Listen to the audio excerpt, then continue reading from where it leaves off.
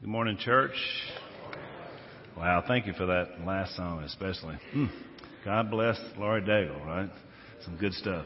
All right, we got a young man here, Jonathan Spence, and he's looking quite dapper, I might say. I like the way you're dressed. Jonathan, of course, sings some up on our praise team. He is a homeschool junior, and he's going to share our verse with us today. The next day, John saw Jesus coming toward him and said, "Look, the Lamb of God who takes away the sin of the world."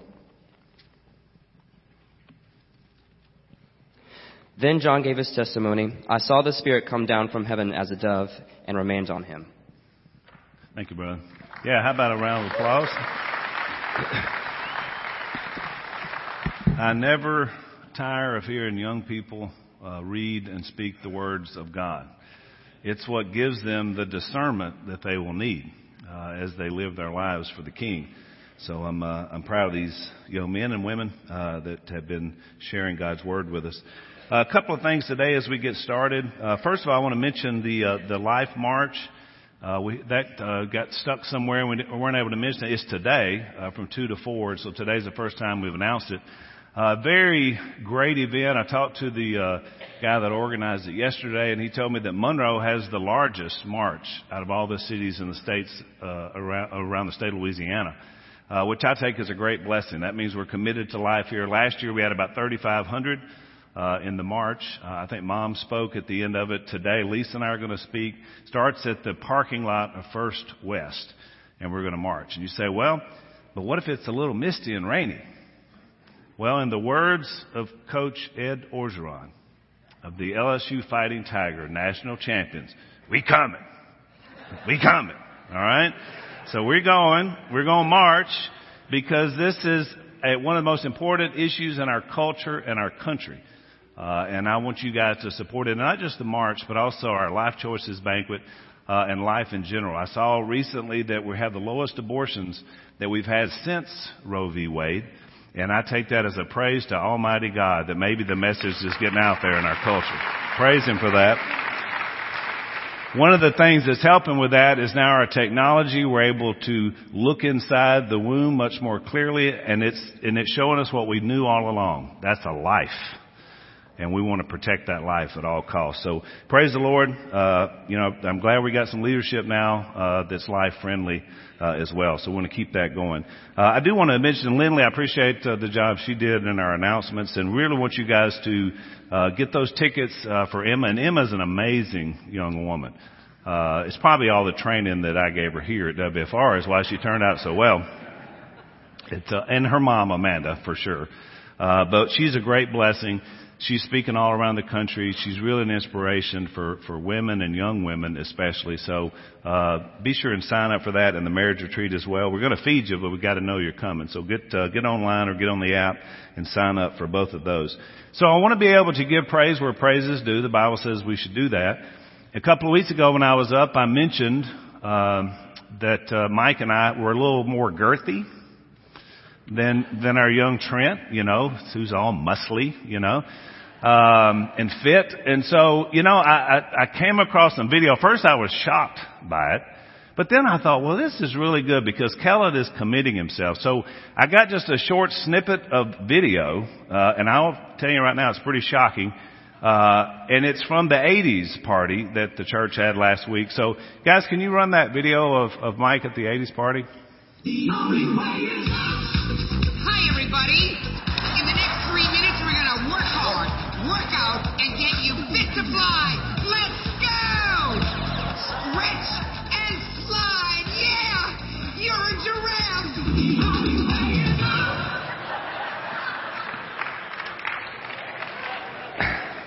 I got to say, Kellett's never looked better. And it was a bold choice to go as Richard Simmons. So, hats off to Kellett. I wish he could have been here today but I didn't want to embarrass him. So be sure when you see him to congratulate him on how great he looks. So we're talking about our 2020 vision. That's what we started the first Sunday of the year. And it's called Now I See. And we talked about about the Apostle Paul and those scales that he had over his eyes. And here was a guy who was a terrorist who was after our brothers and our sisters.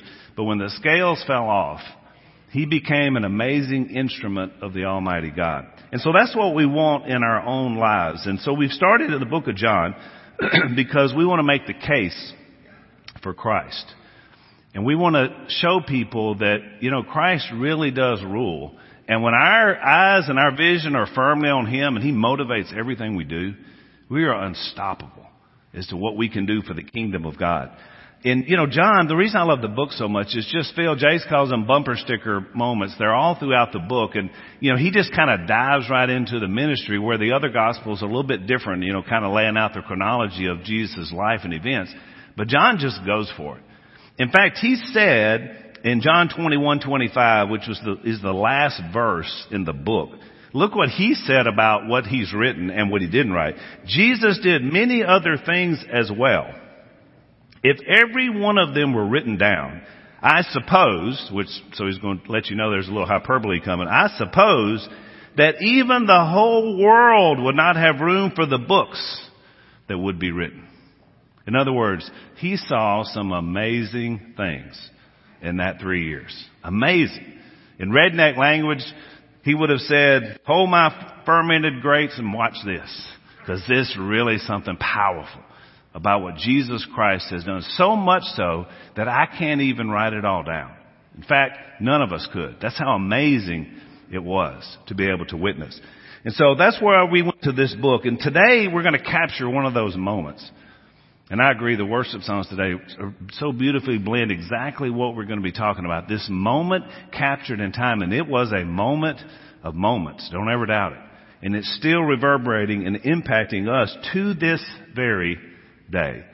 So to get a little context for the moment, we're going to go to Matthew chapter 3, if you're reading along on your iPhone or on the screen. And I'm going to give you the actual event and what happened, because the Apostle John is going to pick it up sort of after that.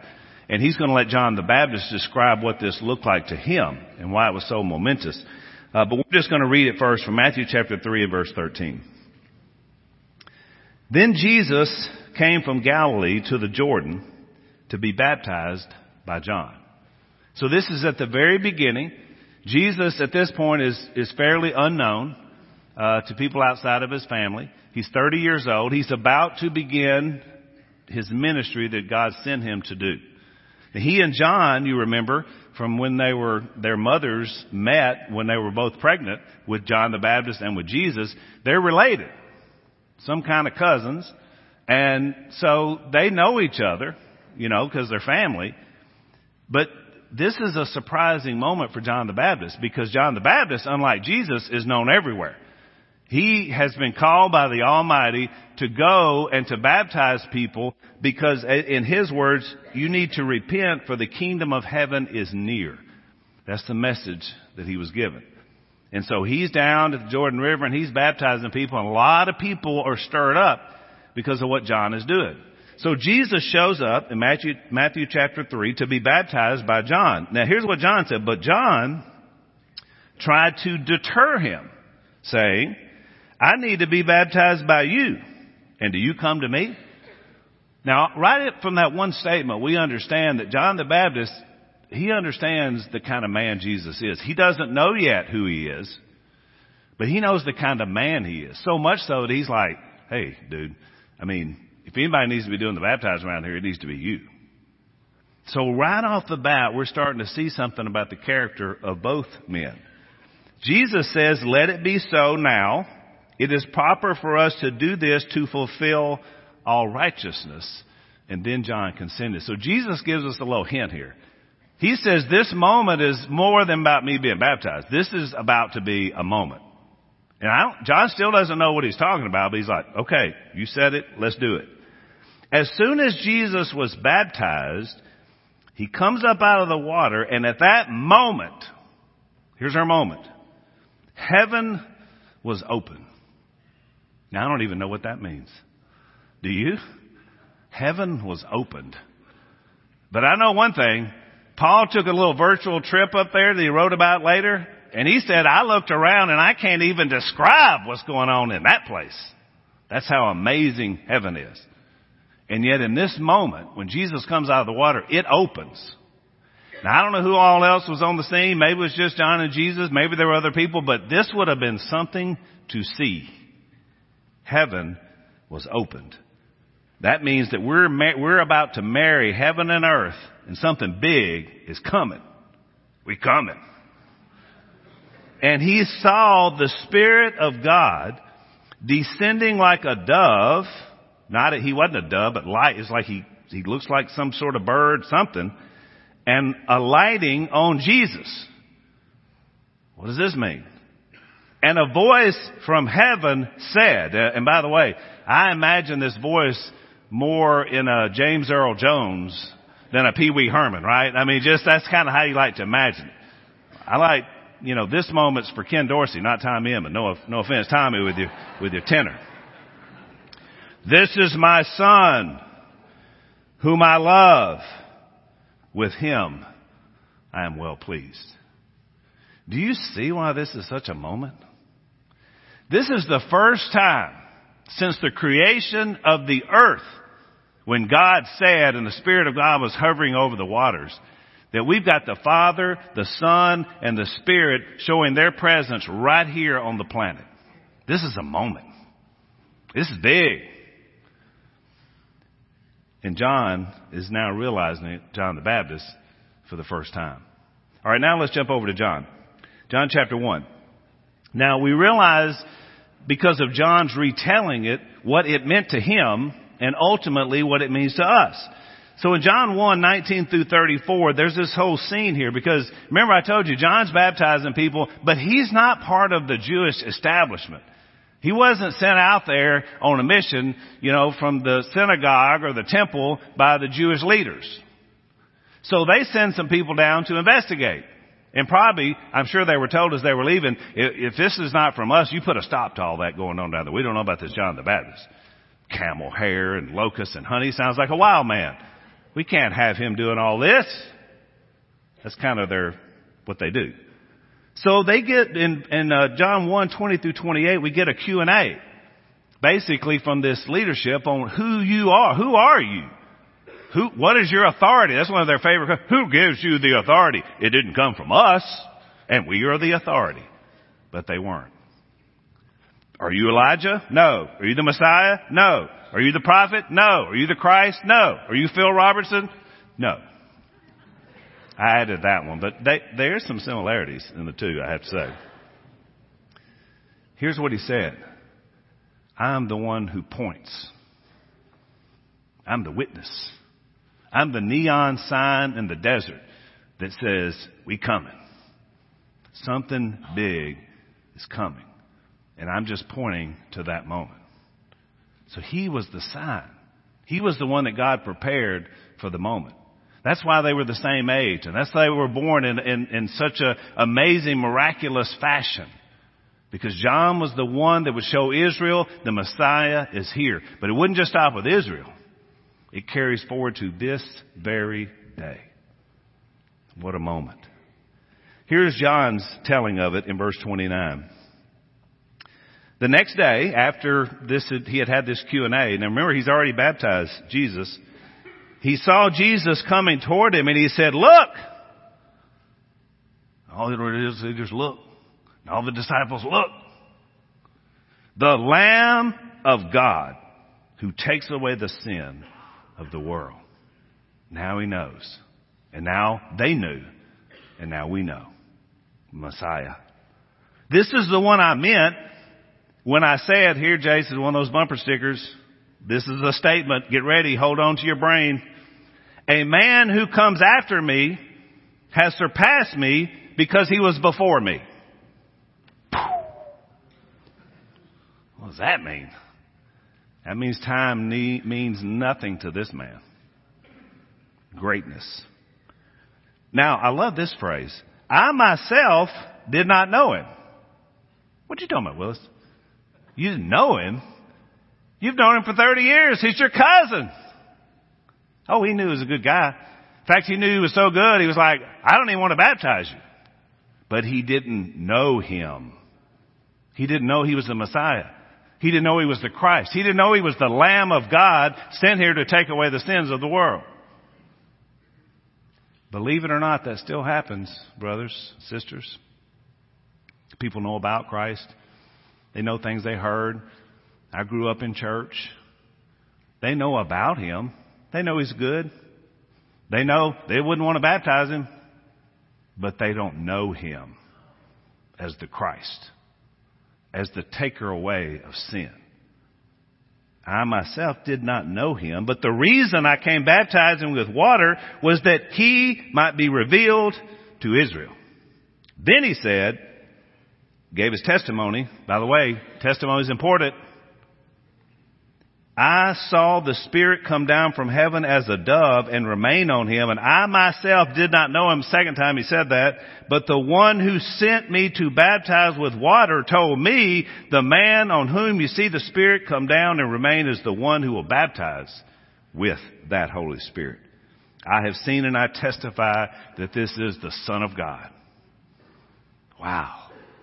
That's a testimony. And remember, we give our testimony. The testimony is about pointing to the Christ. It's not about us. We're John the Baptist in all this. We're pointing. We're the neon sign. We're the one that says we are now receivers and we are the redeemed because of the power of God. So I ask you today, what does this mean to you? You say, well, that's interesting. That's a powerful moment. You're right. But what does that mean to you today? Well, there's two pictures that come out of John's testimony that I think are very powerful for us not only to look at, but also to process in our own heart and our own life. The first one is Jesus being pictured as the Lamb of God. Now think about that. That picture of Jesus as the Lamb would have meant a lot more in the immediate circumstance He was in, because they understood what a lamb meant. For us today, we're like, meh. I mean, we got any sheep herders in here? You know, lambs, I don't even think it's very good to eat. I mean, the little small pork choppy things are pretty good, but the rest of it, not much on it, right? We don't know much about lambs. But His audience in that moment, they knew. They remembered that Israel was brought out of Egypt and saved because the blood of a lamb that was smeared on a doorpost that said, death will pass over this house.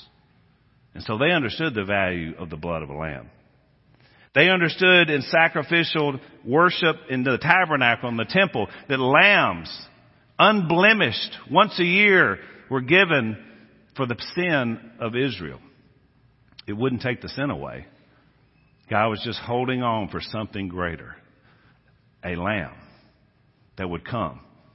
And when it came, that lamb would be powerful enough to take away the sins of all people. Those before the cross and all those after the cross. The physical Lamb of God. Jesus came here and became a human being to be that lamb. Now the powerful thing about Jesus is he not only was the lamb, He was the high priest doing the sacrifice. He did everything. And He did it all for us, to give us the opportunity to have our sins removed. The Hebrew writer in Hebrews 9:15 said this, for this reason Christ is the mediator of a new covenant, that those who are called may receive the promised eternal inheritance now that He has died as a ransom. Remember, this book written in the first century for people to know, to set them free from the sins committed under the first covenant. Everyone that had lived up to that moment now had an opportunity to have their sins removed because of the sacrifice of Christ, the Lamb of God.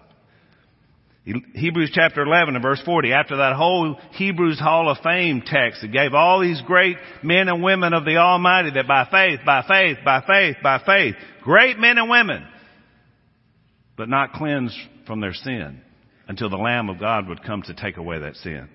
God had planned something better for us so that only together with us would they, all those great people of faith up until this moment, would be made perfect. Therefore, let us fix our eyes on Jesus. Do you see how powerful the moment is? It's so powerful that it goes back all the way to the first man and woman, and it's still going on this side of the cross. to right here in January of 2020. What a moment. I mean, that excites me to think about that he can take away the sins of all people. I can't even deal with my own sin, and yet he deals with all of it. What a powerful picture, the Lamb of God.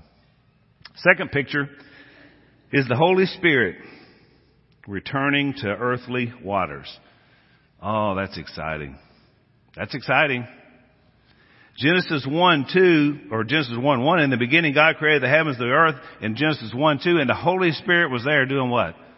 Hovering over the water. What was he doing down there?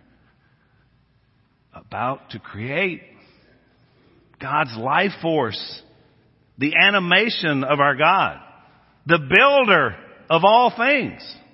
And God said, and God spoke, and he said, and we know from John 1:1 that Jesus was there as well, the voice of God.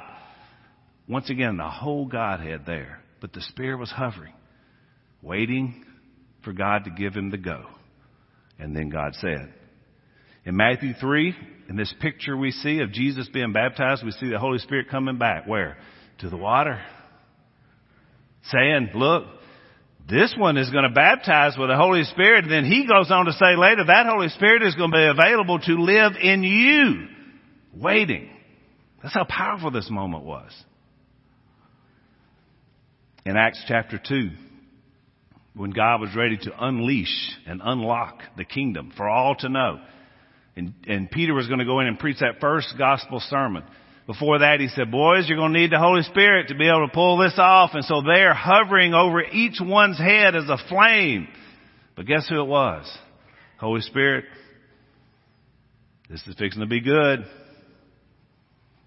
And then Peter preaches that first gospel sermon. And 3,000 people are cut to the heart. And they look and they say, what do we do? And he says, you need to repent.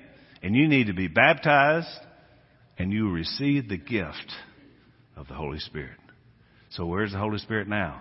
Hovering over the water, waiting for a decision to say, come on in. And then we become sons and daughters of the Almighty God. The Holy Spirit of God lives in us.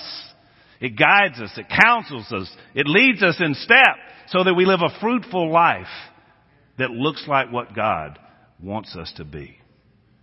That's powerful. What a moment that we see in this text. So this morning, he's hovering, waiting. When you look back at the moments of your life, I'm sure you see some life-changing moments in there. I've had so many. Life-altering moments. Some life-clarifying moments where you had some clarity on some things you didn't know before. Some of you, even to this day, I know because I already talked to you, you have some life-scaring moments where you wonder, is this it? Is this where I crossed the divide? There's only one life-saving moment, though. That's the moment you submit to the Almighty. Now, along that way, there's some moments where we clarify, but there's the one where you know and you say, today is the day, we're going to do it. And the hovering Holy Spirit comes to live and interact with your spirit inside you. Wow. So when you look up this morning, what do you see? Do you see heaven open wide? You can't wait. Oh, this is going to be awesome. I mean, we're running to get there. Or do you not see anything? Rainy morning. Do you feel the presence of the Holy Spirit's descent into your heart and life to guide you and to lead you? Or do you do as Paul warned you not to do? Do you quench him and hold him at bay and leave him someplace where he can't do his work? It happens. We're humans. Sin is powerful. The evil one is powerful. He sells the lie, and we believe it, that his way is better than God's way. But the Holy Spirit says no. Do you hear the voice of the Almighty calling? This is my son. This is my daughter, in whom I am well pleased. That's the voice I want to hear this morning. I want to hear God speaking that powerfully into my life. Because if I am a confident son of God, realizing I'm a sinner, but knowing that He's pleased with me, I can run through any wall for anybody or anything. Nothing will stop me. Nothing. Oh, the culture's so bad. What are we going to do? We're going to keep being light and life and love. And we're going to show what Christ has done in us. We are powerful. People that don't have the Holy Spirit don't even know what we're talking about. Which is why we got to tell them. If you answer no to any of those questions, I pray this morning your vision can be clear. That you will allow God to take those cataracts of sin or whatever it is that's holding you back off. And you can see clearly. We want to give you an opportunity this morning to come to our family. This is our family response time. One of my favorite times of the week where people can just share burdens. Maybe spiritual burdens, maybe physical burdens. Ask for prayer. We love it. This is that family time. If you have a need at all this morning, why don't you come while we stand and while we sing.